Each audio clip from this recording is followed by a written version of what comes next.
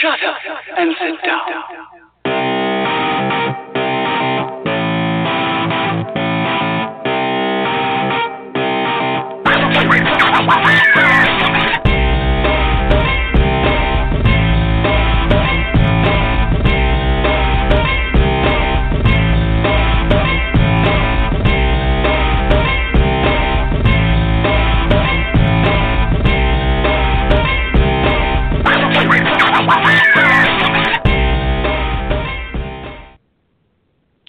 Good evening, everybody. I hope you have all your snacks ready.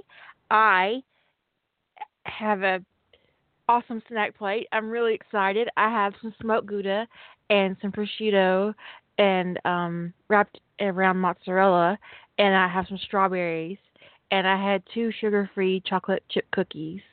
But I already ate those because they were kind of crunchy. I didn't want to be crunching in your ears, and that's my story, and I'm sticking to it. And there were actually three of those cookies. But um, I ate one downstairs. So it doesn't count, right? anyways, the prosciutto and the mozzarella is really awesome. I freaking love it. Anyway, tonight we're going to talk about various things in fandoms that in fandom that when I first encountered, I was like, "Whoa, no, what, no." Throw out some holy water and do a cross sign. I was like, no, what are you thinking? And then talk about some of the things that are still taboo in fandom that I'm like, yeah, that's just wrong. We're not going to do that. Julie's going to join me. This is a continuation of last night's writer's table, but it's going to be more focused on these topics instead of actually being a writer's table. And we started discussing this last night, and we're going to get started on the discussion. And I'm going to put her on the air, and hopefully it works the first time. Yay! It worked. My cheeks are bulging out like a chipmunk. Because she has snacks too. I do. I actually have two full-blown live journal posts dedicated to male preg and Rule 63 because I was like, no, my God, why would you even know? Come on now. And I was just like, I was adamant that it was terrible and wrong. And the thing is that in some circumstances, it still is. Mm-hmm. So for me, I'm like, I saw my Sometimes moment.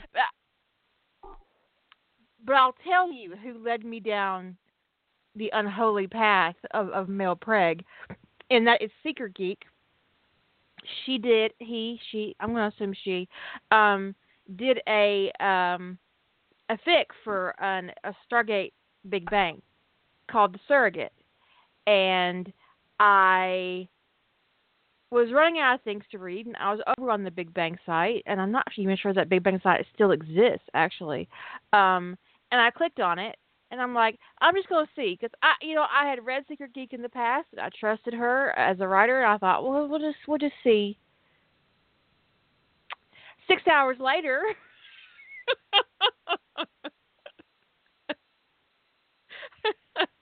Secret Geek gave my life back to me after I finished that fic. But I mean, it was just like I just got sucked in, and I'm like, oh, John's got babies. Oh my God, I'm so. And then, but it was just really. She was really. Her presentation was really thoughtful and engaging, and it's on AO3. It's called The Surrogate, and Lady Holder just put a link up in the chat room. Thank you very much. And it's a really good fic, and it opened my eyes to the trope. It gave me a lot to think about as far as like my position on male preg goes. I'm still not sure I would out and out write it. I mean, I have it mentioned in Small Magic, and of course there's that whole thing with Theseus and Atlantean Legacy that was totally an accident. Because Theseus is actually his kind produced through their asexual production, like seahorses. And so he can create his own offspring by separating out part of himself, and then Atlantis if there's an AI situation part of that makes him kind of unique and not quite like himself. But that isn't what I would consider a traditional male preg. Right, I wouldn't either. Not by Because any stretch of the imagination. He's an organic, living metal machine. Well, and he's capable But- of reproducing by himself. So if it's normal for him to Right. reproduce by himself, I wouldn't really typically call it male preg, but he was kind of presented as male a little bit. I mean, I think the assumption he was referred to as he in the story, and so, but it still had to be and when he pointed out to creates me. an avatar, it is a male avatar he creates. So he identifies as male. And when you meet his father, his parent identifies as male. I'm really looking forward to the arrival of his father. His father, in my head, is played by Gary Oldman. I'm really looking forward to the arrival of Dad in Lantean Legacy, and it's going to be quite epic. There's a whole theme of fathers and sons in Lantean Legacy, and that will kind of come to the front with Patrick, and then with the arrival of Sebastian, and then with Theseus' own father and Atlas. I think Atlas kind of opened that up, that whole discussion of children when he comes to Atlantis and he kneels before the Atlantis avatar and calls her mother, and they all realize that that's Atlas's son. And it was like, that whole theme of fathers and sons kind of goes through all my work where John is concerned, because I feel like his character got cheated out of having a good relationship with his dad because they killed him in Canada. I'm like, we could have fixed that. I'm gonna fix it. So, yeah. So in a lot of ways, I think what might have been basically turned into a love letter to Patrick Shepard, because it was about basically his redemption for his son, and coming into the family situation that John was creating for himself and being accepted, even though he'd made terrible mistakes in the past. So, yeah. I don't know where that was a tangent. Sorry. Anyways, It was a good tangent, though. I had problems with male preg. I don't anymore, and that's what you do. You grow and you change, and it's important that you be adaptable. I will never be able to say that word without thinking about your fic. I'm ruined. I corrupted the whole actually, world. Yes. There's actually a line in my Teen Wolf story with the female Styles, speaking of Rule 63, where Claudia says, basically to John, yeah, you're very adaptable.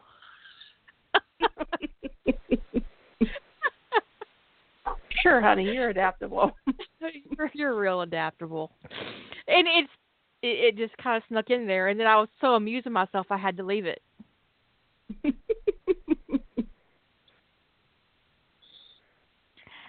We're going to be getting we're going to be getting male preg trolled the whole night in the chat room. I can tell. Yeah, I can tell too. It started with Pregnant Batman. I wasn't surprised at all. Mm-mm. And retro Batman too.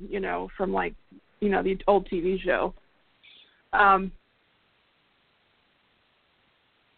when I first came into fandom and I'd never heard of the idea of male preg, and I was like, what? No, I don't want to read that.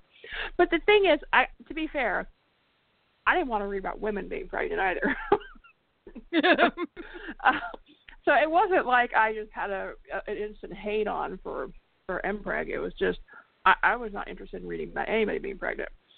But the idea that somebody was kind of going there, I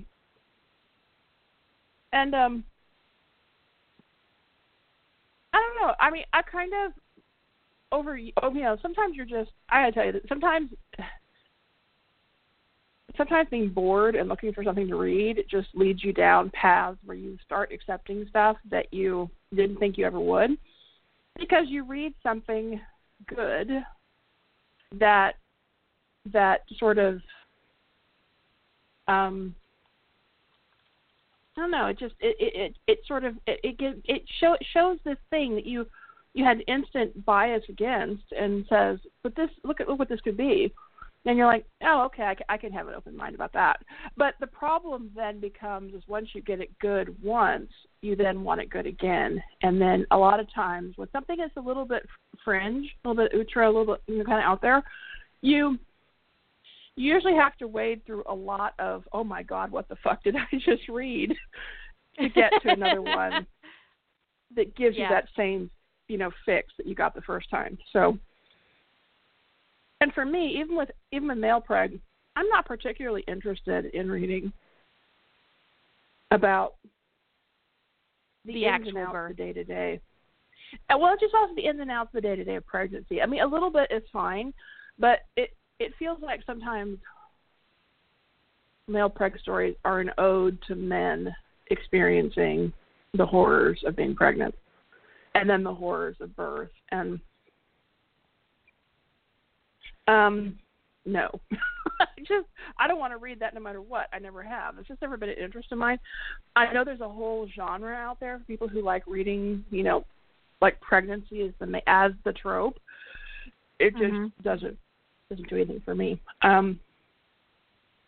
So, but it depends on the fandom. There's some fandoms I am biased against it in some fandoms because I don't see the hook. So, I don't read MPreg and NCIS. It has to have a fantasy crossover of some sort, paranormal, something going on. It just, but for me, magic, science fiction, Stargate. I can see it in Stargate. I can see it in Lord of the Rings, The Hobbit. But just in everyday contemporary fandom. Yeah, there's just some sort of, and usually there's some kind of AU where it's just that men can get pregnant. That's usually what it is. I think there's maybe one MPreg story I read in NCIS, and as I recall, it was the MPreg was not natural. It was done as a scientific experiment, and the MPreg was the least worrisome. And it wasn't that it was a worrisome story. It's just medical experimentation is a particularly difficult thing for me to read. So somebody being abducted and experimented on, and then somebody implanting a baby in that person. It doesn't matter how well it is. Yeah, it was, and it was. I mean, he was tortured. He was tortured, and it was not presented as a good thing. And so it's just, even if you don't, even without the baby side of it, I don't tend to read stories of medical experimentation in them where somebody's being experimented on against their will, because it really bothers me. And it's a very difficult thing for me to read. But I did read that one because I had read several other stories by the author, and the author is good. So I decided to take a chance on it. It was like the last thing at first I hadn't read. So I went and read it, and I think the medical experimentation was such a difficult thing for me that I blocked out most of it. I don't even remember the outcome of the male preg. But anyway, so aside from something like that, but just in general, like an NCIS alternate universe where it looks just like canon except somehow men can get pregnant, it's like, I don't think so. It just doesn't gel with me. I need there to be something there needs to be another race or some kind of technology, or I don't know, an alien virus, something to hook that biology to, for me to just be able to get past my suspension of disbelief. And some people don't have that suspension of disbelief issue, and go for it. There's lots of it out there to read. But then even in magic, I have to admit, even in universes where they find a good hook, I've checked right out if there's ass delivery. Just saying. I'm just saying.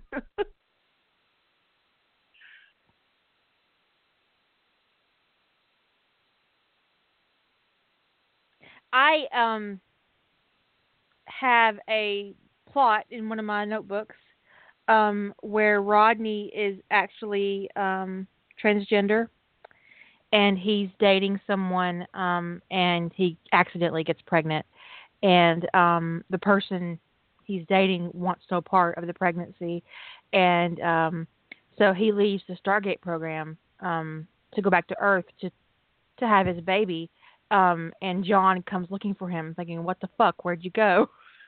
And he comes face to face with a very pregnant McKay, who's living with Sam Carter, and he's like, "Dude, help me out here. How did this happen? Because is it just some kind of alien technology thing?" And he's like, "No, John, I'm just trans. I got the top surgery. I didn't get the bottom surgery." And this happened. And John's like, okay, and he transfers back to the SGC, and he's like, "I'm going to get us a house." And he's like 100% on board with this, and Ronnie's like, okay. I don't know what you're going to do about this, but then John just kind of nests. And the whole plot is basically John. John being 100% all in, and Rodney being like, "I don't, Jesus, Sam, what am I supposed to do about this?" So, yeah, and that's the whole plot. Basically, is that Rodney is transgender, and he gets pregnant by accident and decides to keep the baby. So, but I'm always leery about writing my ideas that are like that because I don't want to be. I would never want to portray it in a way that's ugly or insult somebody or hurt somebody who's trans. And since I'm not, I don't have a lot of the experience that I think you would need to write a story like that. And it's very different from writing just two men getting it on. There's a lot of issues surrounding being transgender that I'm just not prepared mentally to write about yet. So I read a lot and I look at things and I pay attention to people when they talk about it. And so I hope that I get to a point one day where I'm comfortable writing a story like that because I think that there's stories that need to be told. Yeah, I agree.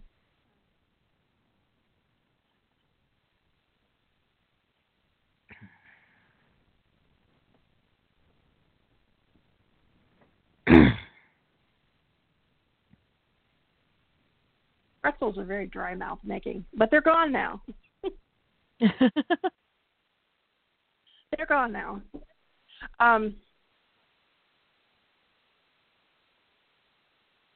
Male preg is there are some fandoms where where mpreg it really works for me. Like I will go and look for that tag and then scroll through and usually again with any trope actually it's not any trope, it's any story. My hit rate with fan fiction and ones I really like is probably 10%. But anyway, maybe less. Some days. What was it that one day I got to 42 stories in a row I'd noped out of and I went, that's it, I need help. But some fandoms it really works. It really works for me in The Hobbit. But these are completely different races, so it doesn't. I don't even know that you need to call it male preg. It's just Hobbit preg. We don't know anything about how Hobbit. We don't know how they work. Although I am deeply fond of Cabbage Patch Babies, I am 100% on board that train. It's just amazing. Yeah. If I hadn't read it, I would be all. I do like the Cabbage Patch Babies better than mpreg in that fandom, but I'll take either. It's good either way. And then pretty much most of the paranormal stuff where there's a paranormal creature, because like paranormal, just because supernatural is paranormal doesn't mean that there's any reasonable reason why either one of the brothers would be getting knocked up. So, unless he's banging an angel. And then, unless he's banging an angel, yes. Right. which we figure he is. So. Well, you told me you wanted a baby.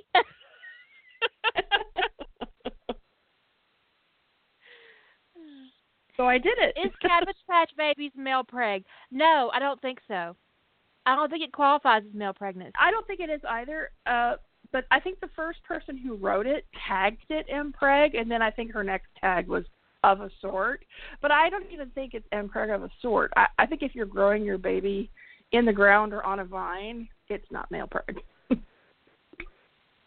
But the thing is, it's charming. If you don't, it's absolutely charming, yeah. But it's not male preg. I have a hunch that there are some, pregnancy purists out there who give authors who don't, tag every occurrence, every reason for babies as male preg, gives them shit about it. So whatever. I mean, I typically see. Yeah, I typically see tags like that and just assume assholery is at the root of it. My favorite tag for that thread is, I seem to recall, I don't have it in front of me, but I seem to recall that one of the tags, and what was one of the reasons why I read it was because I think it was tagged for inexplicable babies. And I was like, inexplicable? What is an inexplicable baby? I need to read this. I must know. I have to go look and see if that really was the tag. Inexplicable babies. But I do adore Cabbage Patch Babies. But one of my favorite Hobbit baby, inexplicable baby fic is where Thorin carves a baby. And the baby grows up a little bit, and he writes Bilbo, his other father, because he wants to meet him, and Bilbo comes back to the mountain a little pissed off. Thorin made a baby without him. It was inexplicable babies. Yeah.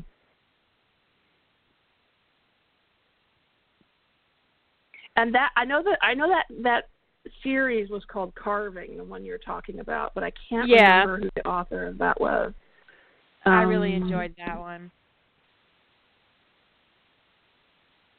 Why do I think? I don't want to say the writer I think it is, because if I'm wrong, that would just me be. I go down. It is. Yeah, but Sunrider. Secret Geek ruined me. Carving. And Carving is beautiful. I really like it. It's beautiful. So if you're listening, great job, Sunrider. That was gorgeous. But yeah, I mean, it was just, yeah, banging. But Secret Geek ruined me for male preg. I was like, I don't got anything else to read. And I read it, and it was just really, it was really well done. Secret Geek does a really good job in that fic of John's emotional landscape and why he chose to do it, because it wasn't accidental, which I think is really important. It's a really important distinction, that this isn't something that this didn't happen to John. John made this happen. Yeah, it was really good the way it was set up that way. So it really spoke to me, and it's such an immense sacrifice that he makes for Rodney, and it's just like, yeah. Because accidental technological pregnancy can be like an amusing plot device. I do find it to be more emotionally rewarding when it's a choice. And while I didn't appreciate Woolsey's reaction, his reaction was very natural. Yeah, I agree. And it was, and then but then he apologized for his actions, and he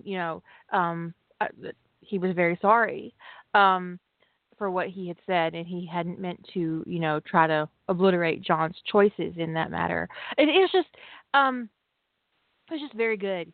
Very good fic, Surrogate by Secret Geek, and I highly recommend it. It was all handled with a very deft and very gentle hand. Awesome. Yeah, it's a very good story. I realized I have a very weird mental limitation about, I am like, normally I'm like a crossover whore. I'm all for throwing fandoms together. But unless I have this weird block about Harry Potter crossovers, unless the crossover's function is to get Harry a different parent. And the getting Harry into a different life circumstances, for some reason I've bridged that crossover bias with that fandom, but I can't do it otherwise. And there are a lot of pairings out there with Harry with some other person, and it just, my brain just goes, no. I can't do it either.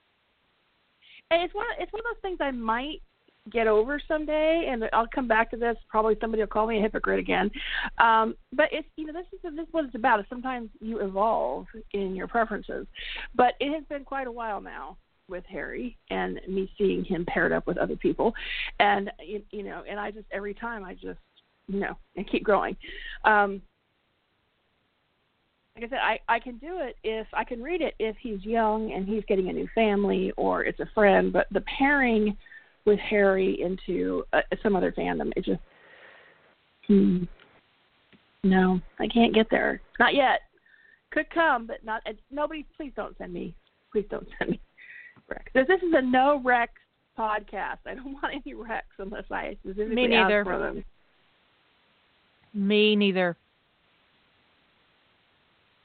I'm an adult. I can make my own thick choices.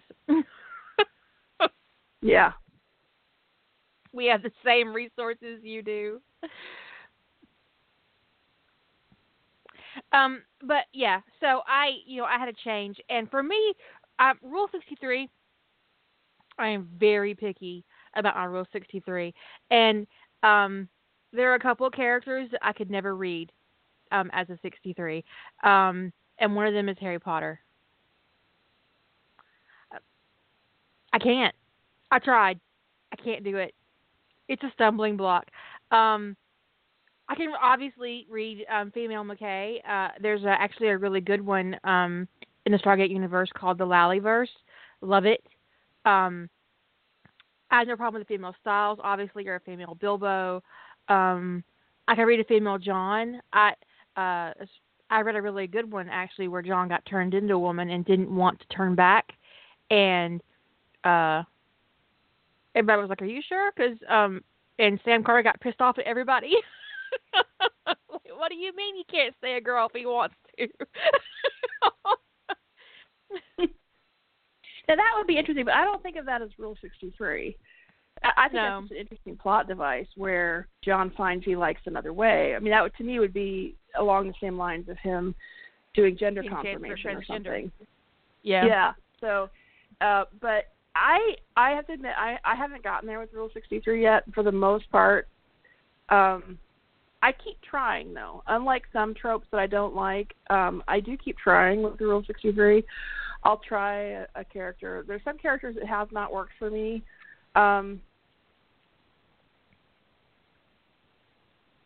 Tony DiNozzo doesn't work for me. I wrote it in a short once just because I was pushing myself. I can't say that I liked the experience. Really? I like that short, though. It was awesome. It was a great short. But part of it for me was there's this weird way I got around that in my mind was for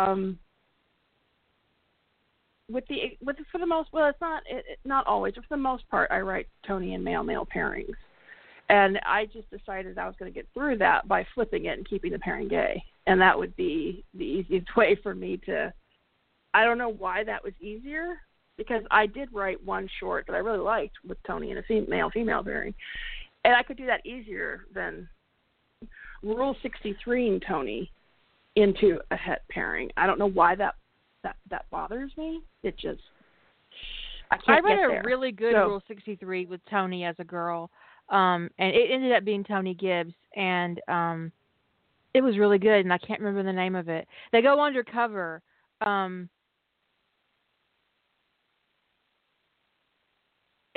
things get sexual, and so she tries to resign from NCIS because she can't deal.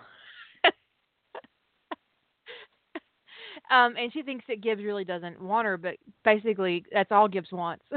And he's and yeah, so and I can't remember the name of it at all. But it was very good. It was she was very Tony, despite the fact that she wasn't, obviously the same Tony that we know in canon, but she was very Tony. And it was like, this is just really good. And I wish I remember the title, but I could give it to you. It's awesome. Fire Lady has read it, and maybe she will be able to find it before the podcast is over, because I can't look myself right now. But it was very good. I really enjoyed it. I don't know. I don't know what it is with me and the Rule 63. I guess it's because, I kind of, the Rule 63 stuff was kind of beginning my first go around in fandom, and it was all homophobic, and I have such a hard time getting past those origins of it. I wouldn't read it in an author now who I wasn't certain was not. Even if somebody wrecked something to me, so this is great. If I wasn't, I would need to have a lot of confidence that the writer was not doing it for homophobic reasons. And usually, unless I know somebody personally, usually the way you can tell that is through their other work. Their other works. And so if they've only got male, female, or they've Rule 63 to gay pairing into a straight pairing, the odds of me picking up their story by them is really slim. Just because I have such a hot button about that. Because there was like a fandom war around for a while around people doing that and making really ugly comments about, I see the chemistry in these pairings, but I just can't write a sinful pairing like that. And so I'm going to change the gender so that, I'm like, oh my God, so it makes me so tense. So, and also sometimes it's also that I don't. I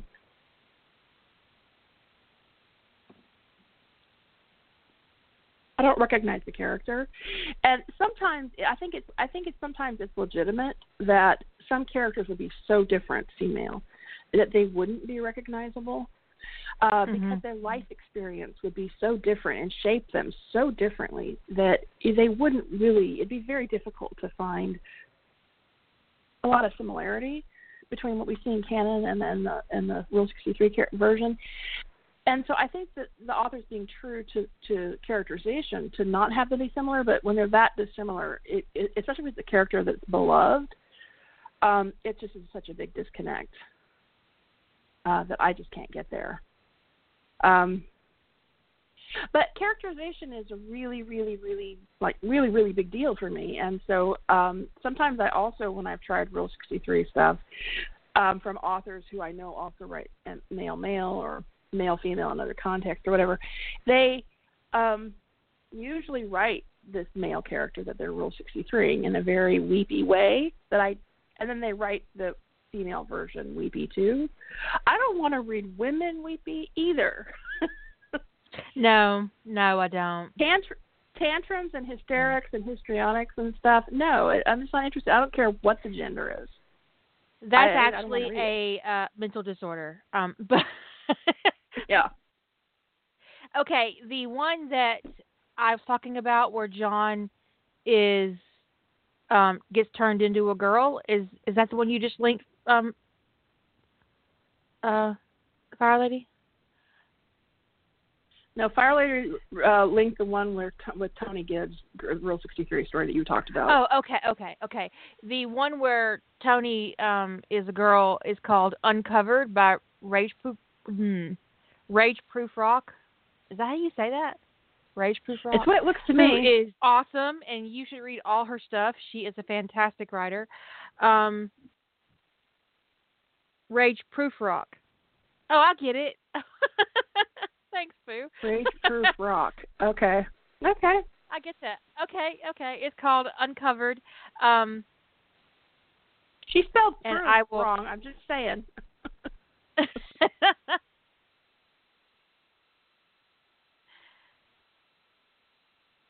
It's fantastic, and I highly recommend it. But like I said, with the Rule 63, I do try to keep. I'm trying to keep an open. I try to keep an open mind about it. I someday I may get further in that mental journey than I am today. I did, like I said, I wrote it that one time to kind of push.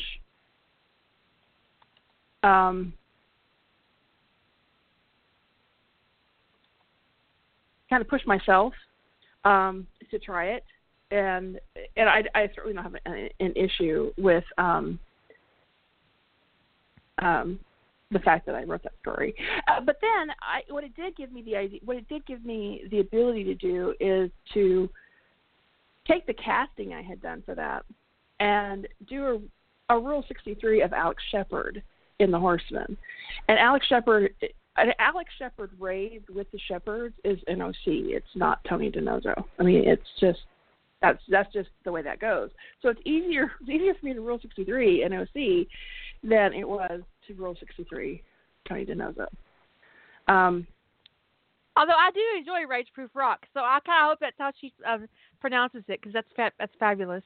But yeah, I highly recommend that fic with Tony as the girl. It's very good. And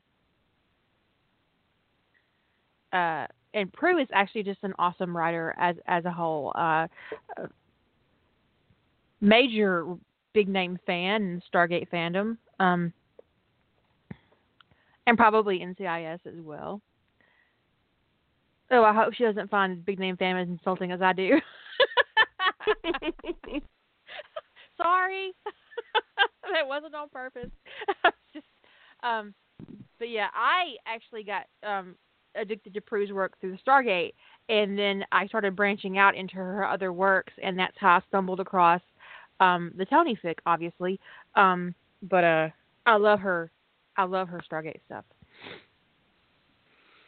But I do have a similar thing with the Rule 63 fics, in that I would never actually read a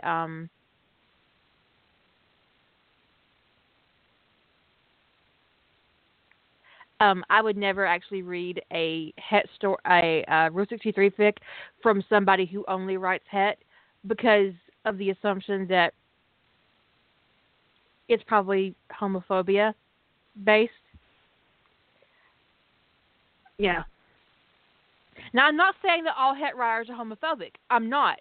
I'm saying if you purposefully turn a man into a woman in your fic and you don't write slash, I'm left to assume that you did it because you can't have the pairing be gay. And I'd also like to point out that you absolutely can write slash fiction without writing sex. Mm-hmm.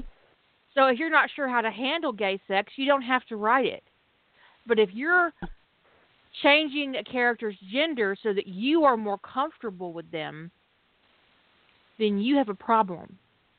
And I don't want to read your shit.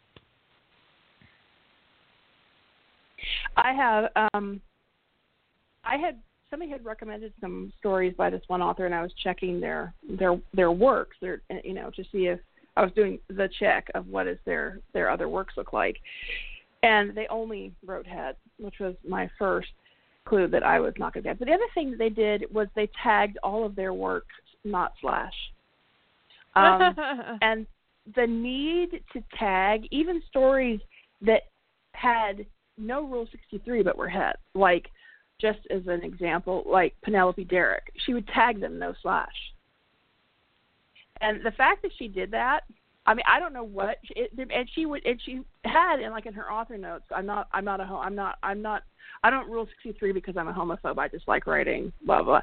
But the thing is, it was all of these not slash tags in stories that there was no reason why they would assume there was slash. Because if you have a Derrick Penelope story, that's just an example. It wasn't actually a Derrick Penelope story, but if you have a Derrick Penelope, that's obviously not canonical male, canonical female. That's not a slash story. You don't need to tell us it's not slash. And I found that behavior, that need to alert people that she wasn't writing slash, to be so off-putting, on top of the fact that she only wrote I don't care if somebody told me it's the best Rule 63 story they've ever read in their lives. I wouldn't touch it with a 10-foot pole. And all those clues that even if I could have asked the author, "Are you a raging homophobe?" I wouldn't have believed them because of all of this. It felt to me like, you know, kind of like when people who are you know, that whole argument with people going, "I'm not a racist, I just this." It's like, yeah, you're a racist. It felt like that. You're a big old racist. So. I think that. Go ahead. I get that sometimes people tag their works not slash because, like there are some genfic writers that tag their works not slash. And actually I had a conversation about this with a genfic writer. And actually as a result of our conversation, she started changing how she was in fanfiction.net. This is back when, but she was putting not slash on all of her stories. And I'm like, why are you doing this? And she says, because there was an assumption that, because of the characters in her story, that there was slash going on, and that she got tired of hearing about it. I said, but there's not het either. There's no pairings in your stories at all. So why do you just feel the need to tell the slashers that there's nothing for them here? And she said, oh, I hadn't ever really considered that. I just think of, and then she said, you know, I just guess I've always thought of het as Jen, even though she doesn't write het. She writes no pairings. She writes a father-son thing. And she started changing her tag after that to no pairings as opposed to no slash. Because she said I gave her a different perspective on it. But I just found it really bizarre that she felt the need to tag all of her. And because I had a little bit of, you know, a somewhat of a relationship with her, I felt I could ask her, why do you tag them all no slash? It seems a little, like my gut reaction is that's a little offensive. Told when I entered fandom that I needed to mark my slash, and so I did. And one day, someone told me I should warn for slash, and I was like, whoa. I warn for violence and murder. Why the fuck would I warn for slash? So I was like, nope. And I took it off everything. I went through my whole site and took slash off everything. I was like, no, if you can't figure it out from the fucking pairings, you fuck off. I had an epiphany. I was like, why am I being asked to warn for slash? This deeply entrenched homophobia that's in fandom. Like I was asked to warn for anal sex. I am never warning for anal sex. You just make the assumption that anal sex is going to be in it. I don't care who the pairing is. That's right. But I mean, there is. I think a lot of people now that don't realize that there is a foundation of kind of homophobic behavior that was in how fandom grew up, because when slash came along, well, slash was more unacceptable, was considered like that thing off to the side that people didn't talk about. But once you started having archives that were accepting slash at all, they broke them out into two categories, Gen and slash. And I can always spot these people who've been around forever in fandom, because in their mind, anything but dudes banging each other or women banging each other is Gen. And that really isn't it. That's just not that. I mean, they kind of some of the archives. Label, I assume no pairing. I assume no pairing, no romance. I think AO3 now defines it as any pairings are not central to the story. For a while, there was a definition on some archives that Gen was no pairings or canonical pairings only. And the idea was that Gen meant that it was, I guess, sort of more compliant with canon. But then people started objecting to the idea that canonical pairings, and so that then some said Gen was no pairings at all, and then AO3 had a little bit broader definition when it came along with the pairing isn't central to the story. So it's kind of, there's really, I still don't think there's any great consensus, but I can really spot people who were around when it was everything in one bucket except homosexual, and then that was in another bucket. And what I that hated was being told I needed to rate my gay fic higher than I would a het fic. Like, if there was gay kissing, that was automatically NC-17. And I was like, fuck you. What? No. Yeah. Fuck you twice. So there's some really, I mean, fandom is great, but it's also got some ugly stuff in there. And there was some real ugliness for a long time. And some individual fandoms, as opposed to fandom as a whole, but individual fandoms had more ugliness than others. Let's be honest. She's talking about the Sentinel. I am. It's because think about it. It got real ugly in the Sentinel fandom for a long time. That was the late 90s, and that was around the time that, fandom was kind of trying to grow a little bit. It was growing. It was, they were shaking. You still had a lot of the segregation of, you had mailing lists for Slash stuff and mailing lists for Jen, and that whole division, that kind of homophobic division, was still kind of going on, but it was being weeded out. And then you have this big fandom back then of the Sentinel, and you have really only one viable pairing in the show. I mean, realistically, there was really only one pairing. People wrote, this wasn't like a case of where you had a reasonably big ship for this other minor pairing. It was like 99% Jim Blair. And then there was this, Simon, sometimes there's a trio with Simon, or some of the other guys get brought in. But basically, it was just Jim and Blair. And I think that fandom just had a raging amount of homophobia they had to deal with, because people, they saw the chemistry of the pairing and they wanted Jim and Blair to be partners, but they didn't want them banging each other. And one of the most offensive things I saw in that fandom was a fic where Blair and Jim were bonded, but there was no sex, but Blair was never allowed to have a relationship with anybody else for the rest of his life. Yeah. And that kind of attitude was so... Are you kidding me? And meanwhile, Jim's banging anything he wants. Just saying. But you gotta keep yourself pure for your Sentinel. I was like, way to punish somebody for being gay. Yeah.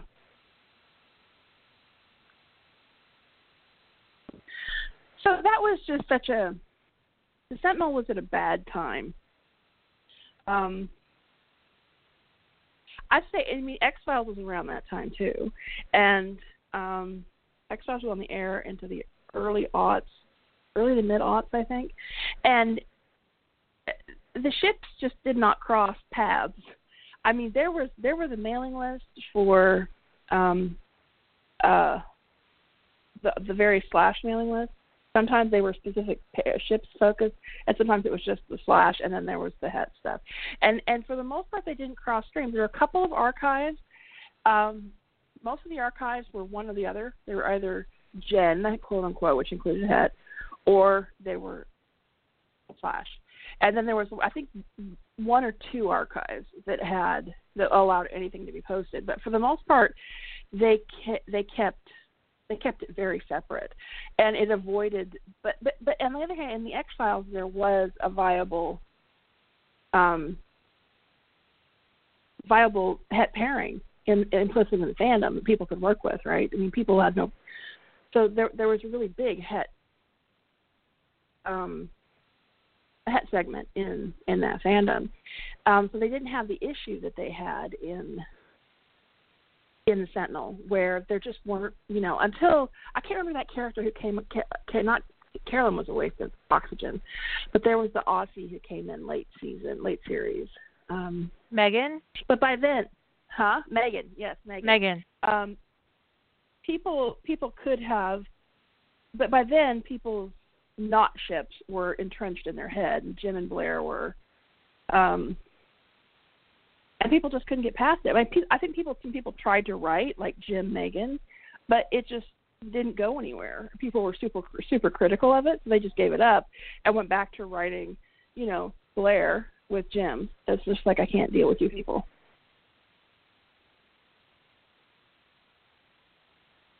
And by the time I swung into the fandom unapologetically / writing the fuck out of Jim and Blair, there were others. I mean, there was a whole contest dedicated to /fic. So but Blair was still being treated like a girl. And not just treated like a girl, being abused as a girl. So they treated him like the female half of a pairing, but in a misogynistic relationship. So it was like, I don't know what's wrong with you people, but why are you writing this relationship so horribly abusive? That's not abusive. Okay, well, we have a different definition of abusive. And there's also that whole idea of buying and selling guides and the guide. We started on that slave ship. Yeah. And it's just the whole guide oppression thing. I mean, it's really, I could see where there could be that at some point in history that, like, but I don't know, to just kind of get into it and revel in it. That's what it felt like it was reading stories people were kind of getting in and reveling in the lack of consent and the fact that guides had no autonomy, and yeah, it just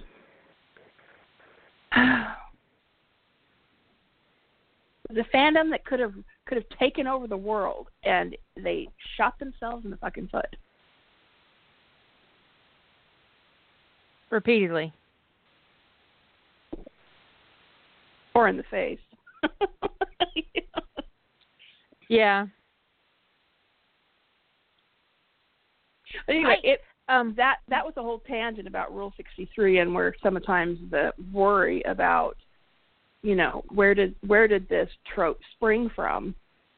And I know a lot of Flash writers who jump onto Rule 63 and they love it, and I know there's no homophobia in why they're doing what they're doing and why they're writing it, but there are still people out there doing it for homophobic reasons. So I have to say that Hold My Coffee kind of rekindled my love for Stargate. Did it? That's great. Yeah. Sometimes you just need a different thing. Perspective. You need to break out of your own. I don't know. Sometimes I get into kind of a lane, and I need to kind of get out of it to keep enjoying the fandom. Like for a while, early on, I had veered away from it a little, but I kept coming back to this lane where Tony is either at NCIS or about to leave NCIS, but there's still this whole thing about him, that whole idea that he's still at NCIS in some fashion, still tethered to it, tied to it, And for me, I read a couple stories where I just didn't have the word count available to go over his departure from NCIS. So it just was something that happened way in the past, right? Like way in the past, and he was off on doing something else. And that was just so freeing to not even have to deal with it, that I was like, that was me getting out of my own way, getting out of my lane and kind of rekindling my interest in it. It's just not even have to deal with those NCIS shenanigans. Although I have to say that of all of your NCIS where he's at NCIS works, I really enjoyed DeNovo. Is that how you say that? Yeah, I really, and that was kind of, I wanted to do a, Tony starts acting like a, I was dealing with NCIS in a completely different way, where he's, he's being, in my head, I call it Tony adulting. Tony adulting, yeah. He's being a federal agent and not a Gibbs groupie is kind of where that came from, is him doing the best by, because the end dynamic that they built up in canon, it didn't ultimately serve the people that NCIS is there to serve and protect. People got away with shit, I'm sure. And they let people get away with shit because they were so much more focused on their family dynamic and their family dysfunction that they let criminals go. They played, effectively that they would decide who was guilty and who wasn't, or who was worth pursuing and who wasn't. And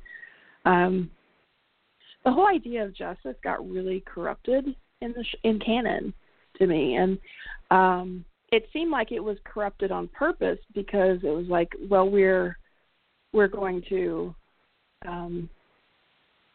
serve each other before we serve the public. And I really wanted DeNovo was me, before that whole vibe got really awful, is interrupt that and have him put doing his job ahead of the team. So that was a completely different vibe for me, and I really enjoyed it.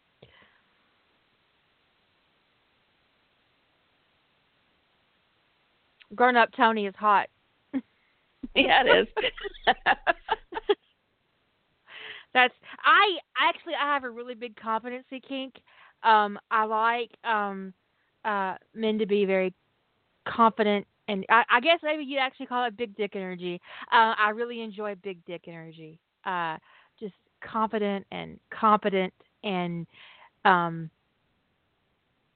admirable and noble. I really appreciate those qualities in a character and in a man. And when I see that I'm like, yes. Have my painting. Let's have confidence. Yes.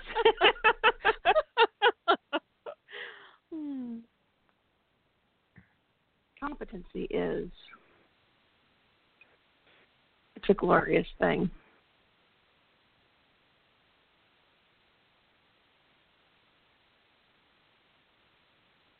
I hadn't gotten too far, but I had started the sequel on that story. And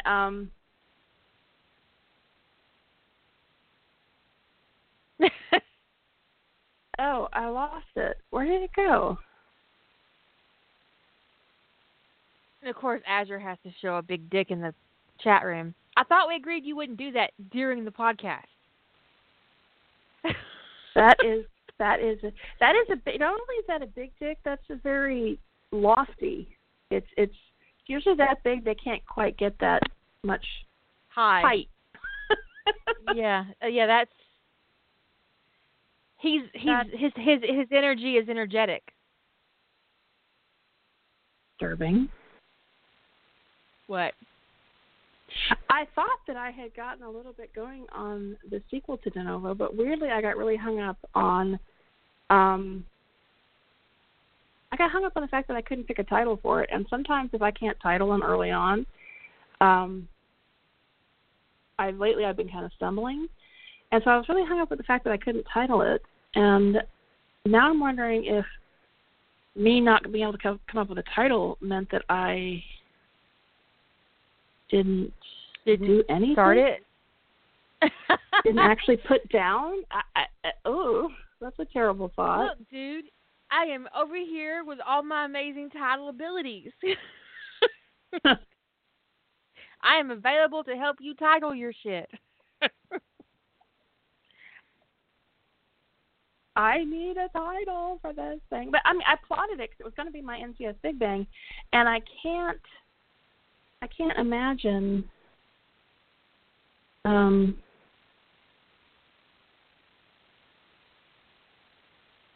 Wow, I can't imagine that I. Well, DeNovo is Latin for what? It basically starting anew, afresh, starting over, kind of thing. It means it basically means to begin afresh. So what's the Latin for continuation? That's a great question. Actually, because the title came from, this is a case of where DeNovo was in the story. It was part of Beth's dialogue. And I said, I'll just call it that.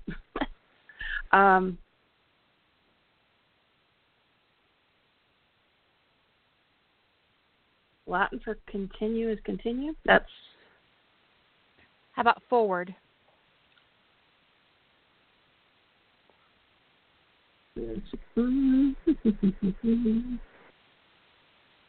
Forward.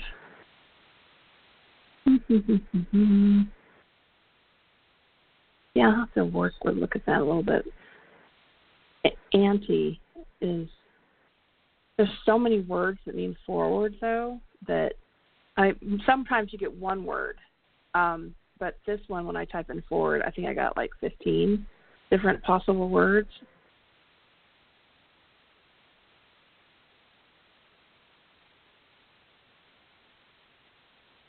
It's like protenus would be the closest to the de novo.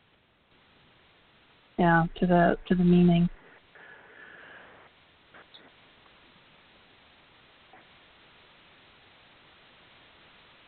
This is terrible. I thought sometimes I actually I had created a I thought it was a fic I had read. But at first I thought it was something I had written. I looked everywhere for it. I couldn't find it. And then I thought, well, it must have been something I had read. So I went hunting for it. And it was and I couldn't find it. I put up a thing on a Fic Finders group, and everybody's like, well, I've never heard of this, but it doesn't sound even remotely familiar, or they gave me something that wasn't it for sure. And it was something I had written, but it was something I had written on my phone one day when I was like at the car dealership or something. And that's why and so it was basically in a note app on my phone. And normally I really remember to get those things off. And it wasn't, it was saved in a weird place. So I did eventually find it, but it was months later I went, oh, I did write that.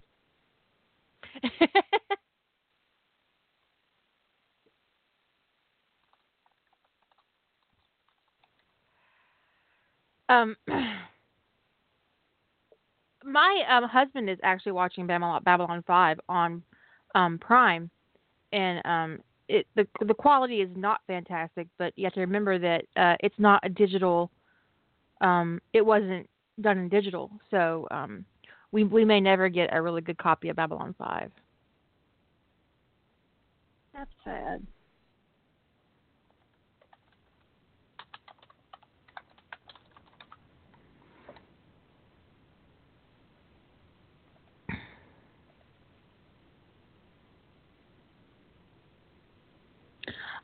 But so when it comes to Rule 63, I am picky, and it's mostly about more about the author than the summary or the fandom or anything like that, because like I said, I don't want to I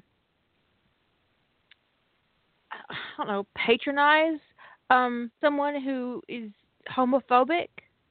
That's why I refuse to watch Ender's Game. It's why I don't recommend Orson Scott Card's writing book anymore, even though it's actually, honestly, one of the best writing books I've ever read. But I used to recommend it all the time until I found out he was a raging homophobe, and now I threw my book away. I couldn't even take it to the used bookstore. I was like, nope, I'm done, and I tossed it in the trash. I had that book for 10 years, and I was so furious to have actually spent money on something for him, and I didn't watch the movie. I never will watch the movie for Ender's Game because Orson Scott Card is a monstrous homophobe, and I'm not going to give him any more of my money. Yeah. And even if you could do something, because like a fanfic, you can do it completely under the radar, right? And the person still gets hit, which people really care about. I don't, but some people really care about, how many people have hit their story.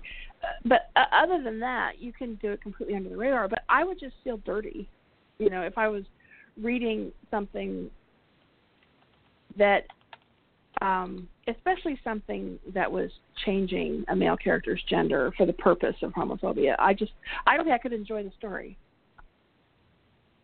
It being good would just not be.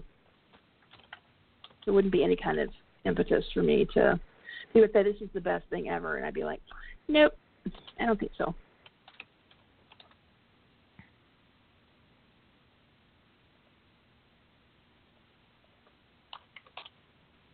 It's really annoying. But like I said, his writing book is one of the best books I've ever read for writing. But he's such a monster that I just no. Yeah.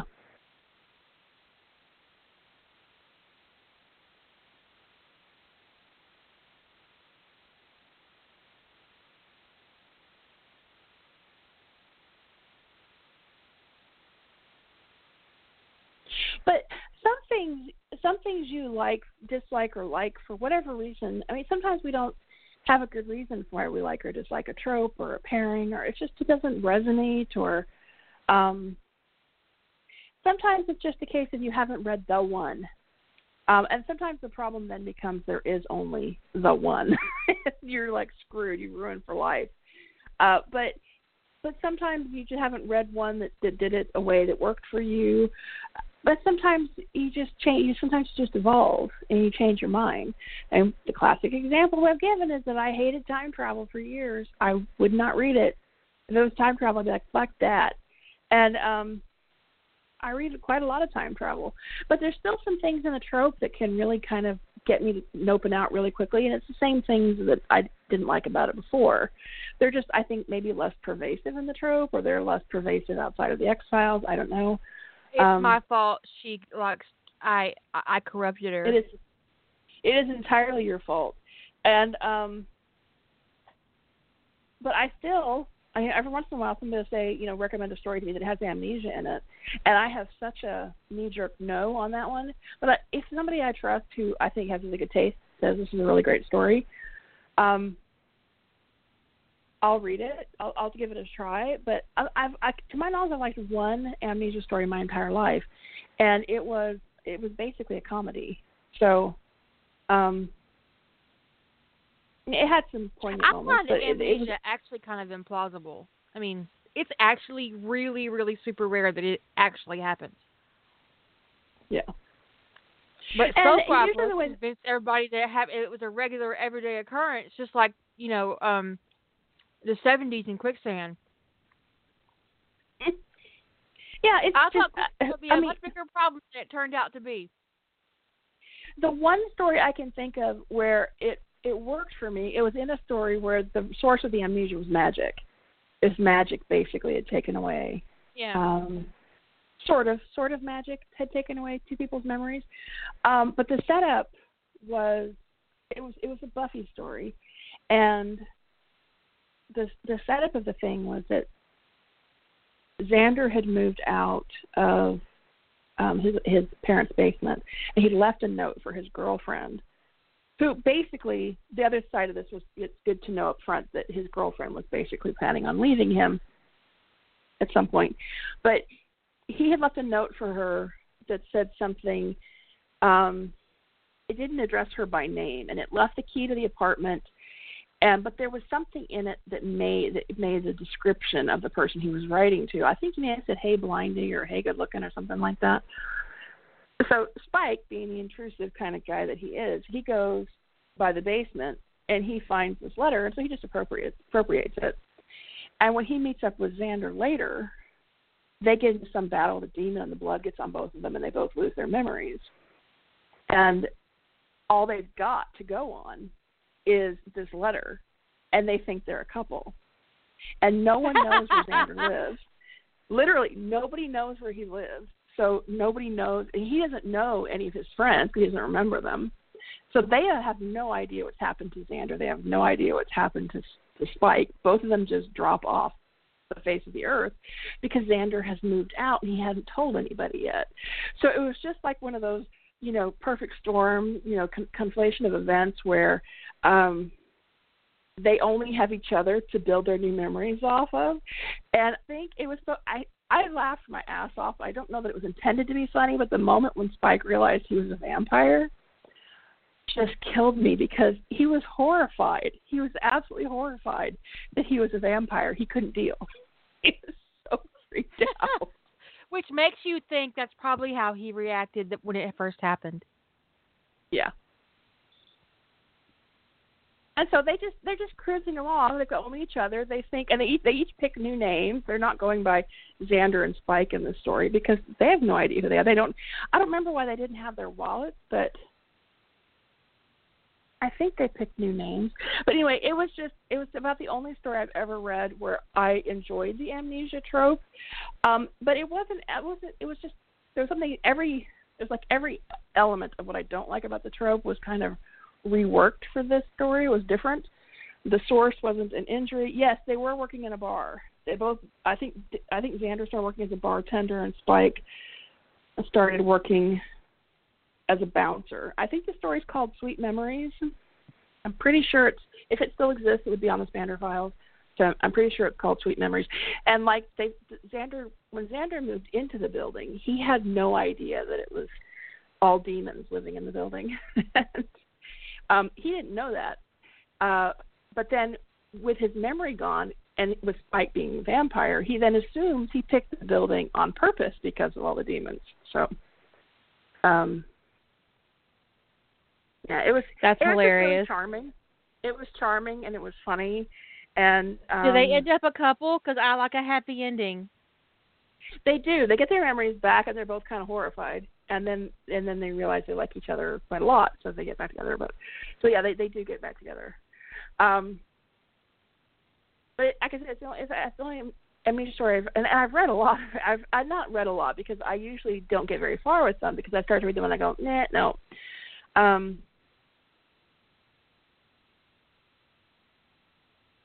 So, but usually it's just because I can't get past the suspension of disbelief. Suspension of disbelief is everything, and if the reader can't get past it, and people have varying levels, right? I mean, there are things that I can read as, I can read something with medicine in it that seems semi-plausible to me that maybe a doctor or a nurse would hard nope out of because of, they couldn't get past their suspension of disbelief. So it all just depends upon everybody's experience and tolerances for that kind of thing are different.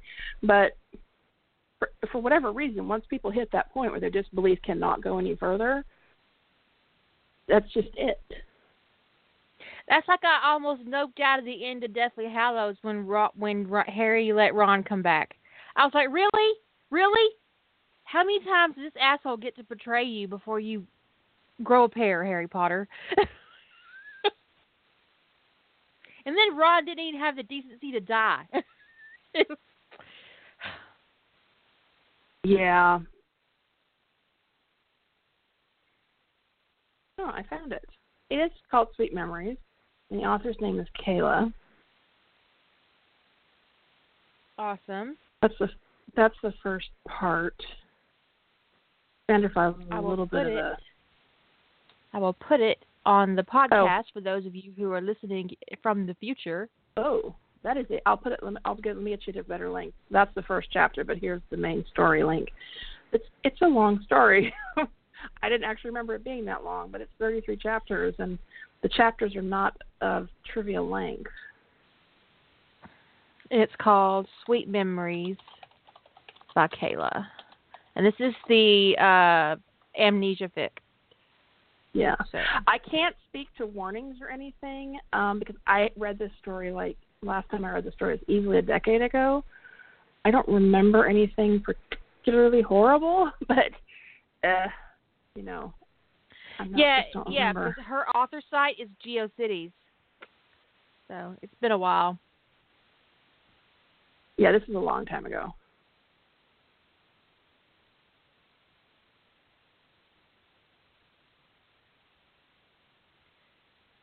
NC-17 eventually.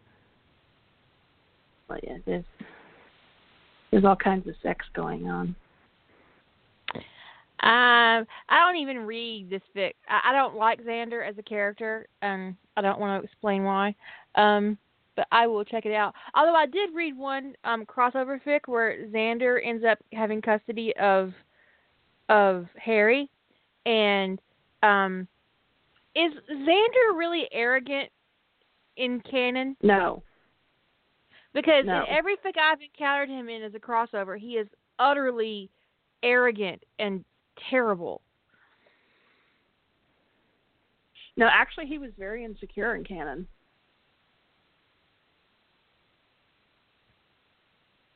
Well, in the Harry Potter one, he gets thrown into the Harry Potter verse from the original from his original verse, so he's not even on the same world that he comes from, and he ends up being Harry's guardian, and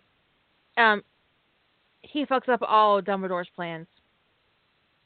He fucks everything up. Good for him. Now, even late series, I would never have characterized Xander as being arrogant. Nope. I mean, I've seen people write him that way. I've actually seen him write Xander is abusive. Yeah, I agree, Ellie. Ehrman Harris by Lithgow is the characterization of Xander is so spot on to the way he was in canon that it's almost eerie. And her Jack O'Neill voice in that story is like the best Jack I've ever read.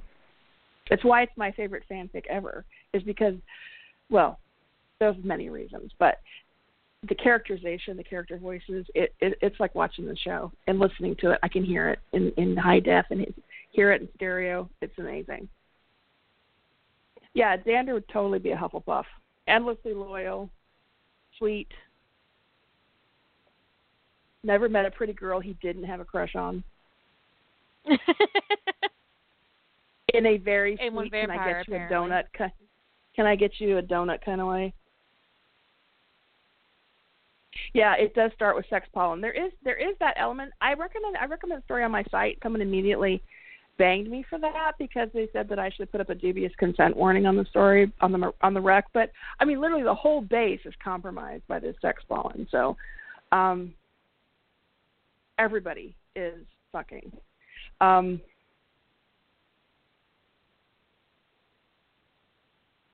There's an alien. It's where the story starts. The story, Ehrman Harris starts with a foothold situation, and they're using some sort of gas or something in ventilation ducts to make everybody really horny and needing to have sex like right now, to get hold of the base. So everybody is like all over the place, all over the base, just falling all over each other, stripping their clothes off. And Xander arrives at the base with a delivery of, I think it's canned peaches, I want to say. Yeah, that's one of the early lines. Teal'c asks, Daniel, I think, are you through copulating? No, we're just getting started. Get the fuck out of our closet. Find another closet. This one's busy. Wasn't impacted because that's hilarious. If he felt it, he was able to resist it better than anybody else. That part wasn't really clear because it wasn't Teal'c's point of view, but he was the only one reasonably clear-headed. Xander being used to kind of more wackadoodle stuff, he recognized he was compromised, but he recognized it, and like nobody else did. But he had a really hard time fight. Ultimately, he didn't fight off the sex pollen, but he at least recognized for a long time. But I mean, his first moment, he's got this thing of peaches, and he's supposed to be delivering it and not getting it in any kind of secure area. And like the first thing he sees is a couple of Marines. The elevator doors open, a couple of Marines stumble in, ripping their clothes off, and he's like, "Well, they really do things differently on this base." Very open-minded. And that story was the inspiration. Sort of, it's kind of an inspiration is a little bit not a direct, not like a plot inspiration, more of a tone inspiration that inspired React, which is the Tony Goes to Beacon Hill story, because Jack finds out in that story what's going on in Sunnydale, and finds out that kids are basically holding the they're basically shut. They're basically in a constant foothold situation and have been since they were like 15 years old. And he says, "Oh hell no," and steps up and acts like an adult and goes to deal with it. So the adulting in that story was unbelievable, and it made me want to write, stories about adults stepping up and saying to kids, you don't have to do this, or you don't have to do this alone. And you can read Ehrman Harris on Lithgow's site. I usually read it over on Twisting the Hellmouth, just because it has a lot of Twisting the Hellmouth has some nice display interfaces, and you can download it and all of those shenanigans. Let me get the I really link. I really enjoyed writing the Legacy, and just kind of turning canon on its head, and just calling out to the fact that Dumbledore had the information he needed the whole time Harry was growing up, and he could have taken care of that situation, but chose not to. Mhm.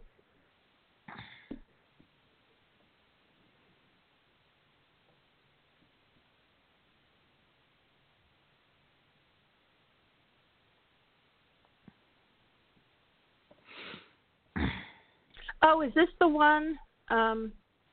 See, Matt, is that the one that you're talking about with that Kira mentioned, where Xander shows up in the Harry Potter universe? Is that what that link is?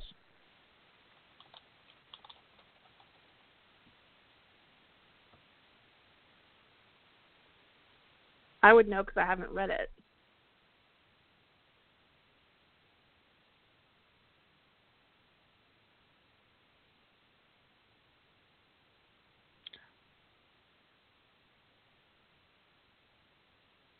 Xander showing up in the Harry Potter universe. Yeah, that's it. Yeah, it's Fear Us. Fear Us, We Are. And I can't figure out who the author is. The author is Josh Lamont. I see it, Josh Lamont. I'll put the link up. It's really, I don't know, I don't honestly remember if I read the whole thing because it happened during a binge. You guys know what I'm talking about. Yeah. Yeah. Sometimes they all start to blur together. I described a story to somebody once. I'm trying to find the story I read and described it. She's like, I think that's 3 separate stories. I'm like, really? Well, see? It could be. Yeah. If you read stories in a similar trope in the same fandom, and you read them back to back to back because you're exploring the trope or you're on a binge in that lane, they can really start to blur together, especially if you don't get much sleep. Oh, that's the and one who does? Xander gets sorted into Hufflepuff. Okay. No, it was just Xander. It wasn't Spike 2. It was just Xander in the one that I read. And then what really stands out for me is that during the course of the story, Harry gets his hand cut off and uses parcel magic to regrow it. Oh. During the ritual, instead of cutting his arm, Pettigrew took his hand. Oh, ow.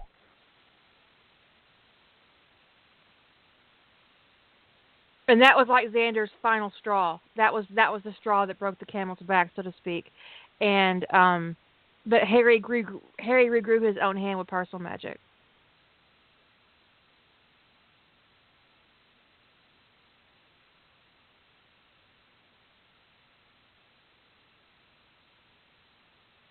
And that's the one that sticks out in my head, and I don't remember.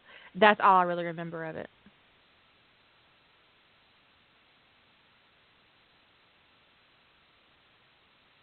I would think. I think that there's, because they both deal with magic and that kind of thing, and I would think that, in theory, you could put the Buffy and the Harry Potter universe together fairly well. But I haven't read many crossovers in those. I don't think too many exist between them. And a couple of the ones I've read, I've been a little bit freaked out by some aspect of it. I actually can't think of a time I've read and enjoyed a story where characters from another show attend Hogwarts. Just because those kinds of for me, that's like a high school AU. And if I'm going to read about somebody going to Hogwarts, by God, it's going to be Harry. Right? But you never know. Sometimes I can.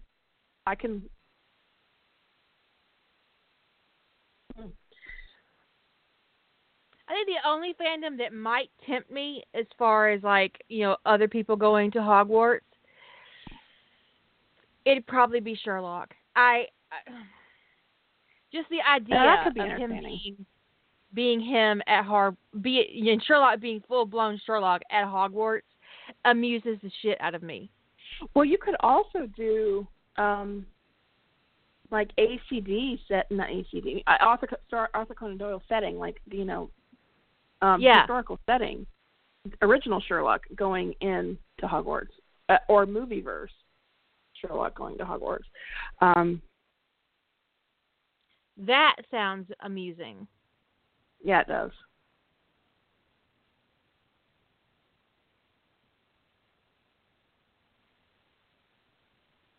As a rule, yeah, I prefer Harry Potter focused Harry Potter stories. Yeah. There's some fandoms where I just want to read the character that I'm in that fandom to read. I'm not interested in anybody extraneous. Or sometimes there's multiple characters. Like I could deal with a serious focused story, or Hermione or Harry, but I mean, there's a few characters in Harry Potter that I don't mind being the focus, and that's a little bit atypical. Usually there's only one or two characters that I kind of zoom in on.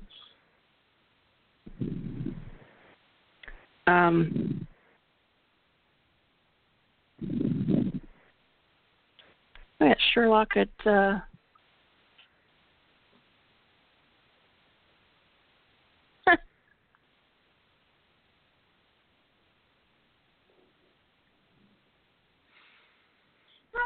don't know do you think John's a Gryffindor? He might be. He joined the army and became a doctor.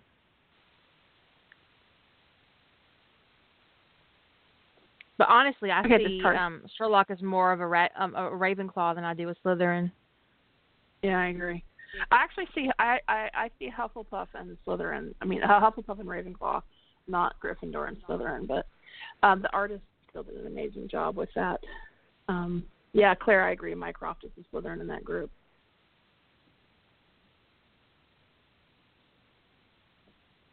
Yeah, the artist, whoever drew that, did amazing work.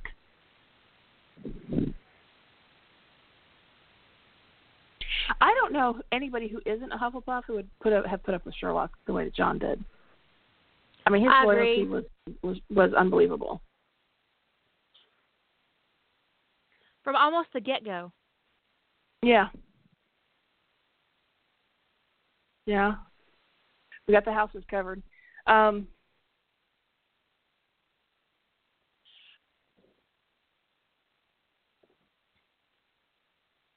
But to kind of circle back to the topic, I mean, the thing that's nice about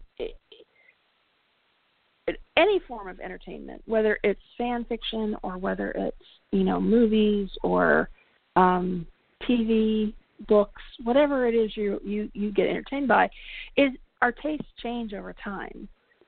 And usually it's something you've really liked that is the segue to your broadened horizons. But even said the same thing with food. But it's not. I've never seen it as any kind of inconsistency to have your preferences evolve or even to change your mind. Well, it's inconsistent if you go back and forth. If you say Impreg is awful one day, it's great the next day, it's awful the next day, that's inconsistent. But to just change your mind, there's no inconsistency there. It's like time has passed. Fan fiction has been written. I have changed my mind.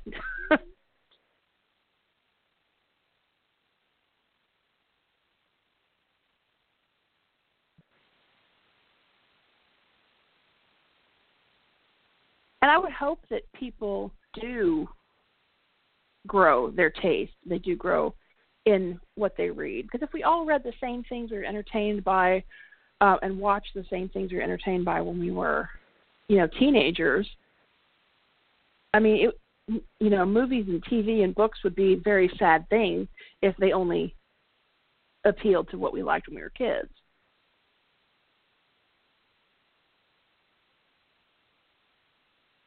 Yeah, I would have a very limited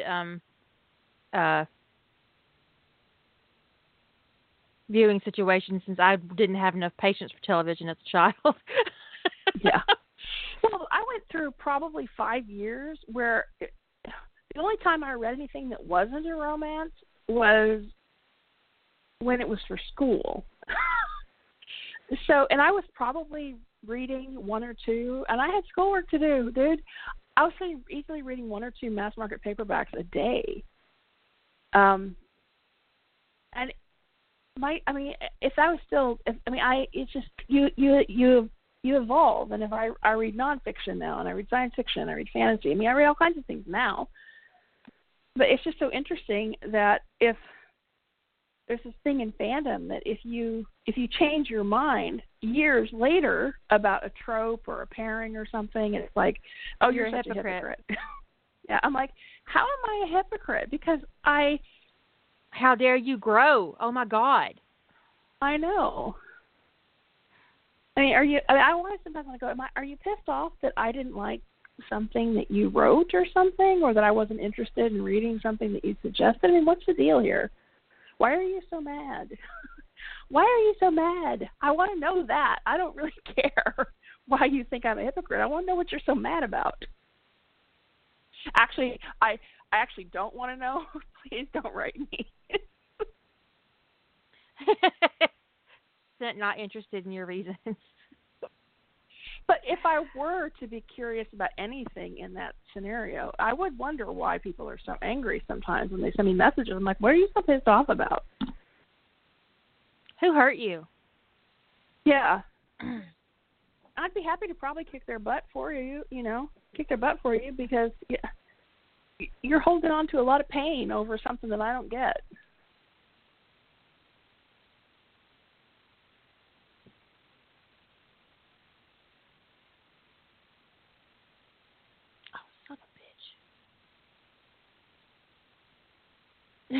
Did you hear that? I heard a little mutter that sounded like swearing, but I actually don't have my volume up very loud. Yeah, I said son of a bitch. I dropped nail polish on my top of my hand. It pissed me off. But I have a really difficult time painting my pinky finger on both hands. Really? It's totally off top. Yeah, it's really weird. But yeah, I've grown a lot in fandom, and I read things that I didn't read when I started in fandom. And I find a lot of things intolerable in romance fiction that I used to read all the time. So you do grow as a reader, and you do grow as a writer, and I don't ever want to stop doing either. I don't want to stagnate. No. I mean, I read Bodice Rippers in the 80s. I wasn't even 15 years old. I had no yet. idea what that was. I was reading Bodice Rippers, and I had no idea what I was reading. But now I'm like, I'm not reading that rapey shit. Exactly. I look back and I go, what was I reading that for? Why did I think that? And I wonder why I thought that was okay. But I just know that that's what I was reading then. I wouldn't touch it with a 10-foot pole now. That's like I was talking about reading Clan of the Cave Bear, that I had no idea I was reading rape.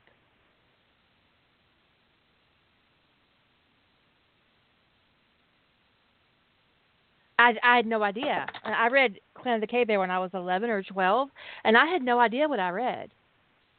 And it wasn't until I read it, 16 or 17, that I realized what was happening to her. And I was like, oh my God, I can't believe I read this and didn't recognize what it was. It's about perspective and about your own perceptions, and your perceptions change over time. Yeah, they do. And they should.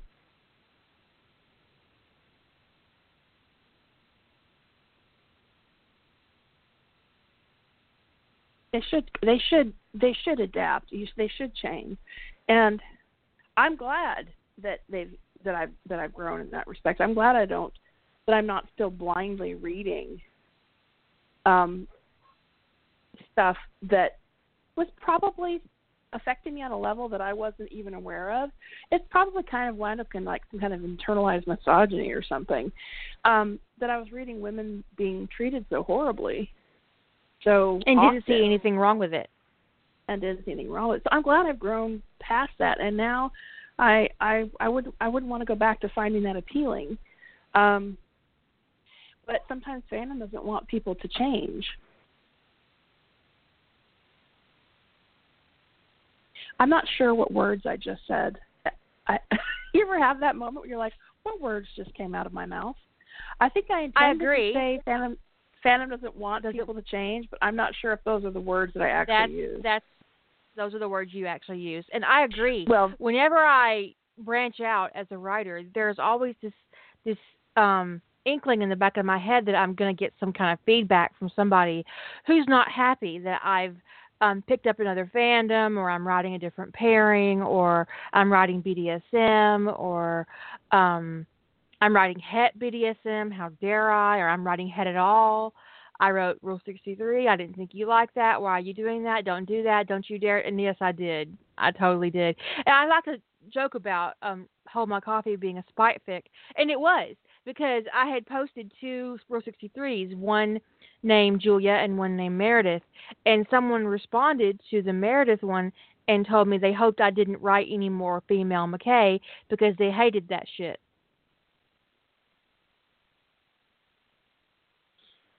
So I told Lady Holder she needed to hold my coffee. Because it's about to get real. I was furious. Rule 63 is when you make a traditionally male character female. So you got a lot of female McKay as a result. But I really enjoyed writing that series, and like I said, it really rekindled my interest in Stargate overall, especially my interest in John as a character. And so it's a twofer. I made somebody mad, and I got a really good fic out of it, and a third, I really kind of fell in love with Stargate all over again.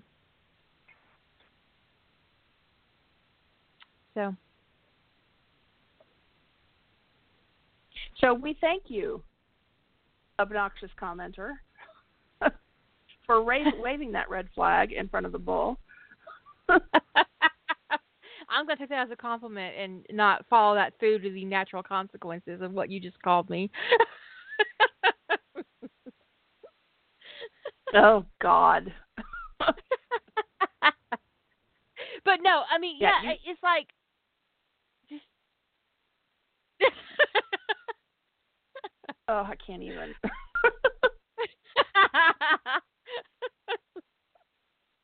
But it was super annoying to be told what not to do, told what to do, and told what I should be doing and what I'm not allowed to do. Bitch, you don't even pay my bills. That's The right. person who pays my bills doesn't boss me around. Who the fuck do you think you are?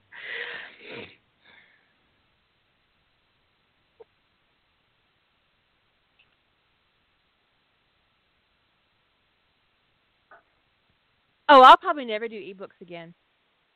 People always ask about it, and it comes up in the comments, and it comes up in the chat room sometimes. It comes up on Facebook. It's never going to happen.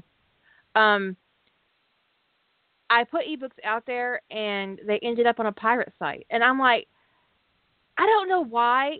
I actually found it more offensive that my free ebooks ended up on a pirate site than I did when my professionally published books ended up on a pirate site. Because while they don't charge super obnoxious. you, they don't charge you to download off a pirate site, okay? But what they do is make money off of you through advertising. So every time you go to one of those crap-ass pirate sites, you're making money for them through advertising.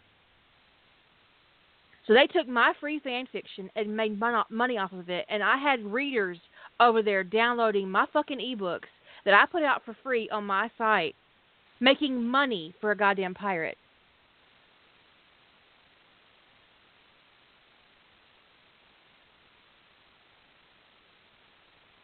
That's just fucked up.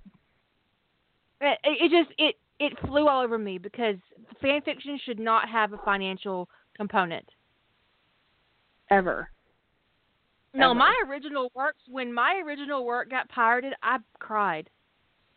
I was so hurt. It was my heart. But getting pirated as a fan fiction writer pissed me off.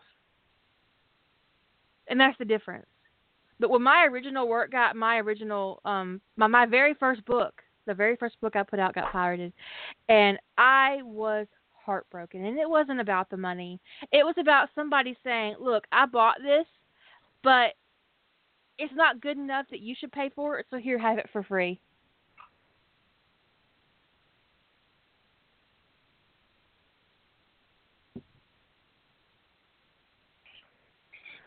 It That's was people are just. it ruined publishing for me. You can't sue a pirate site No. because in the country where they're hosted, what they're doing is not illegal. Yeah, you can't sue somebody for an illegal action unless they've been arrested and you're suing them for monetary losses. But you'd be one of thousands of people, and you're not going to get any money out of those people. They're going to be bankrupted on legal fees. You'd never see a dime. There's just getting the site shut down, helping get it shut down is the best you can do. Now, And even that's pirate really sites, difficult if they're hosted on ghost servers in countries where it's not illegal to do what they're doing, and the countries don't give a shit. there are some weird pirate sites that will respond to a takedown notice. It's like I don't even understand what that's about, but that's abnormal. Most pirate sites are not going to respond to a takedown notice because they're not a legal enterprise, so they don't care about your legal documentation. The only thing you can do with piracy is you report it to, I believe, the FBI, who polices piracy. I mean, that's really all you can do is report it when it happens. And beyond that, there's just no recourse. You warn your friends not to go to that site. There's really nothing you can do. I had a friend hatch a terrible plan to upload something super illegal to a pirate site and then report it. I was like, don't be dumb, because they'll trace it back to your ass. And how would you even get it to begin with? And I'm like, you don't actually already have it, right? And she was like, no, of course not. I was like, well, what are you going to do? Go on the internet? You can't Google for that shit. Maybe you can. Don't Google. And I'm like, and you get reported, and then you have it on your computer, or just don't, girl, just don't. Yeah, you don't want to go there. You don't want to be, even if for no other reason, you don't want to be the person they make an example of because you can't afford the lawyer that the bigger guy can afford. So just don't do it for your own sake. But the last time I saw something of my own pirated, I reported the site to Paramount because there was a whole bunch of shit from Paramount being pirated on it, and Paramount got it shut down. That's how you do it. You find some big guy that has something on there that's being pirated, report that to their parent company. Their legal team will be all over that shit. That site will be gone. Like Amazon had this terrible thing once where, the thing about Amazon's return policy is that you can buy every ebook they have, download them, and then return them.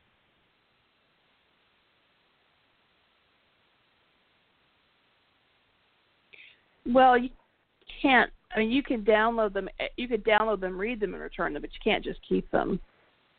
Yes, you can. You'd have to do some really wackadoodle stuff because the next time you connected your Kindle, you don't connect that Kindle to the internet. Then how do you ever get that book onto that Kindle? Get a different book onto that Kindle. You'd have to be downloading. But the thing is, I don't want to actually explain it on the air because people will be doing it, but it's possible. Okay. And you can also break Kindle files with the right software. Yeah, that's true.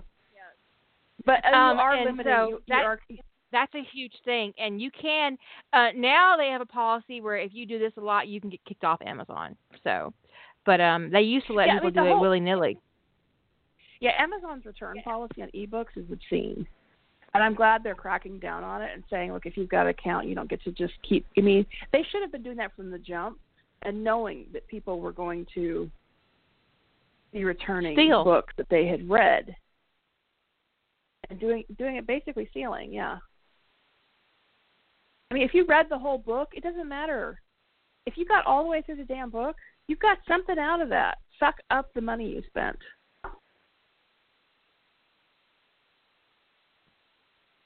It's not like you got through 10 pages and it was so poorly edited you couldn't read it and go, I'm returning this. This is just garbage. I get it. Fine. The person has not really held up their end of the bargain with making sure that their content is clean. Fine. But if you got all the way to the end and you didn't have an objection until the last fucking page, you got some amount of entertainment out of that book and you should fucking pay for it. That's what I'm saying. But yeah, pirating is a big deal, and it can be really life-ruining for an author to have that happen. And I had a friend who got pirated on her second novel, and she's never published again because she was so upset. But more than that, because her book was pirated 1 week after release, the publisher didn't pick up her third book in the series because they didn't make enough money off the second. So all her readers who did buy her book didn't get her third because the publisher didn't offer her a contract for it. And Sahara Shadow pointed out something, too, is if you run across a piracy site, do report it, amongst other things, do report it to Google, because if it's an illegal site, they will block it from search engines, so at least people won't have such an easy time finding it. Yeah. But pirates Google's are going to really pirate, good. and they're the scum of the earth, so... Yeah. And tangential to something that came up earlier, just, this PSA is always worth reminding people. You cannot profit on fan works of any kind. And that includes, folks, that includes art. If you are drawing a recognizable character or setting, you can't get paid for that. You're endangering all of us. All of us.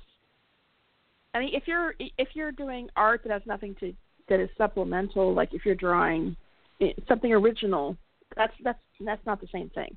But when it's talking about writing about, drawing about, representing in any way recognizable characters, settings, plot elements, that stuff belongs to their original creator. It belongs to production companies. The rights holders are someone else, and when somebody else owns the rights, you can't profit off of it. That is the foundation by which fandom works. So just like an author cannot sell or be commissioned to write fan fiction, an artist can't be commissioned or sell fan art either. It's the same rule.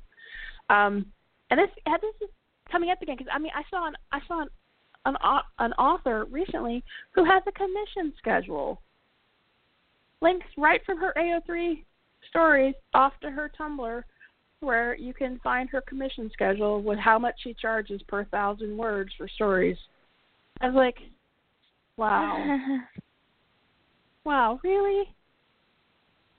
And I'm not going to call anybody out on a podcast right now, but that's not author bashing to say that that's bullshit, because it's nothing to do with their stories at all. Nothing whatsoever to do with their stories to say that it is bullshit that you are not allowed to profit on fan fiction. And just because someone commissions you to do it, it doesn't mean it's not any different. That's not any different. Being commissioned to write a story on spec is not any different than selling copies of like an ebook download or something. It's not any different. You are not allowed to profit on somebody else's intellectual property. Get that through your thick head. This is why we used to throw disclaimers over everything. Yeah, where we say... and why I have disclaimers on Rough Trade, on Wild Hair, and my own site, that we don't own this stuff and we're not going to profit. And all of the donations that I get go to the site, every single penny. So I don't make money off of fan fiction.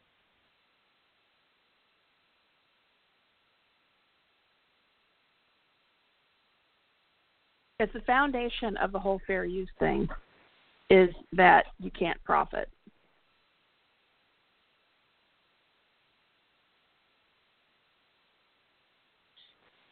I feel like I can spot people who are new to fandom. I'm like, well, I should be able to get paid for this. It's like, no. Nope. No. And the funny You thing want to is, get paid, these are the write people- original work. Some of these You don't people who expect much. are who out there selling stuff, who out there selling commissions, and they have Patreon accounts so they can write fanfic or whatever. These are the first people who will get pissed off and scream at someone if they think that that person is stealing, quote unquote, their idea. Not plagiarizing, but just has an idea too similar to theirs, and yell and scream about how dare you steal my stuff. And for the record, you cannot copyright an idea. You have to do something with the idea. And the more, and very similar ideas can breed at the same time. So, especially the more Obvious it is. The more and the more obvious it is, the more likely it is that multiple people can come up with that idea on their own. So, people just get kind of, or a word. You can't copyright a word either. People are trying, but For fuck's sake. But, folks, just remember, if anybody ever hears this and is thinking about setting up a Patreon to help them, set up a Patreon to I don't know, sell your knitted goods or something, or whatever it is you do that is not fan fiction. But don't set up a Patreon or put a commission schedule up and accept PayPal payments to write fan fiction, to create fan art. You can't do that. A fan fiction, and if you're an artist, a fan fiction writer cannot commission you to do fan art, because you can't profit on fan works any more than they can. So this is how we work in fandom. We get paid in appreciation. That's it.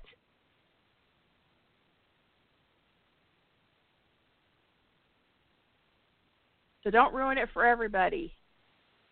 Well, there's a lot of people I can't in chat afford to tonight. get sued. I can't afford to get sued, dudes. Seriously? I can't. No. And I remember back in the day. You remember back? I don't know if anybody was around. It used to be people get so frustrated with the disclaimer thing, and the disclaimer thing. It's sort of. I think these days, it never really provided any legal protection. I think it's more these days an acknowledgement that we're not deliberately trying to infringe on somebody's rights, and an overt statement that we will not profit off of what we're doing. And in fact, I like to think that fandom is helping the content creators profit, because it brings people into reading, watching. How many people have started reading, have read the Harry Potter books, or who stock Pottermore and buy Harry Potter merchandising and stuff? It's much fueled by fandom as it is by the books themselves. So I like to think fandom actually helps the content, the intellectual property creator, intellectual property holder profit off of what we're doing, and that's a good thing, because you want that. But I'm certainly responsible for at least 10 people buying Stargate Atlantis. So there you go. But you want to give that back. So the disclaimers are as much about an overt saying, hey, we're not going to profit, we're trying to do the right thing here by this. But I remember way back when people were really frustrated with the whole disclaimer thing, and they would start saying pissy little things in their disclaimers, like, you can sue me for my $40 I've got in the bank. That's all I've got. Come take it if you want. And they were like daring lawyers to come after them because they had nothing. The thing is, the lawyers aren't going to go after the people who have nothing. So you're putting everybody at risk. They were putting everybody at risk with those kind of taunts. And it was like, why are you doing this?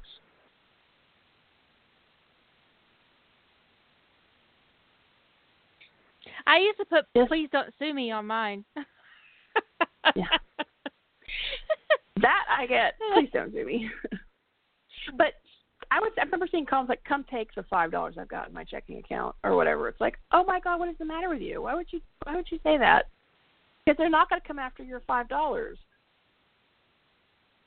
They're going to go after, back then, they would have gone after archive holders or people who allowed people to host this stuff on their servers. Hosting companies would have gotten sued, and it would have been the infrastructure that would have evaporated.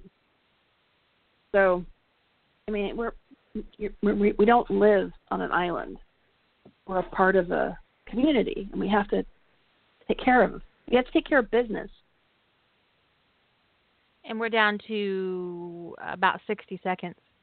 I hope you guys had a great week, and you have an awesome weekend full of beautiful things that don't involve going to Walmart, because nothing beautiful happens at Walmart.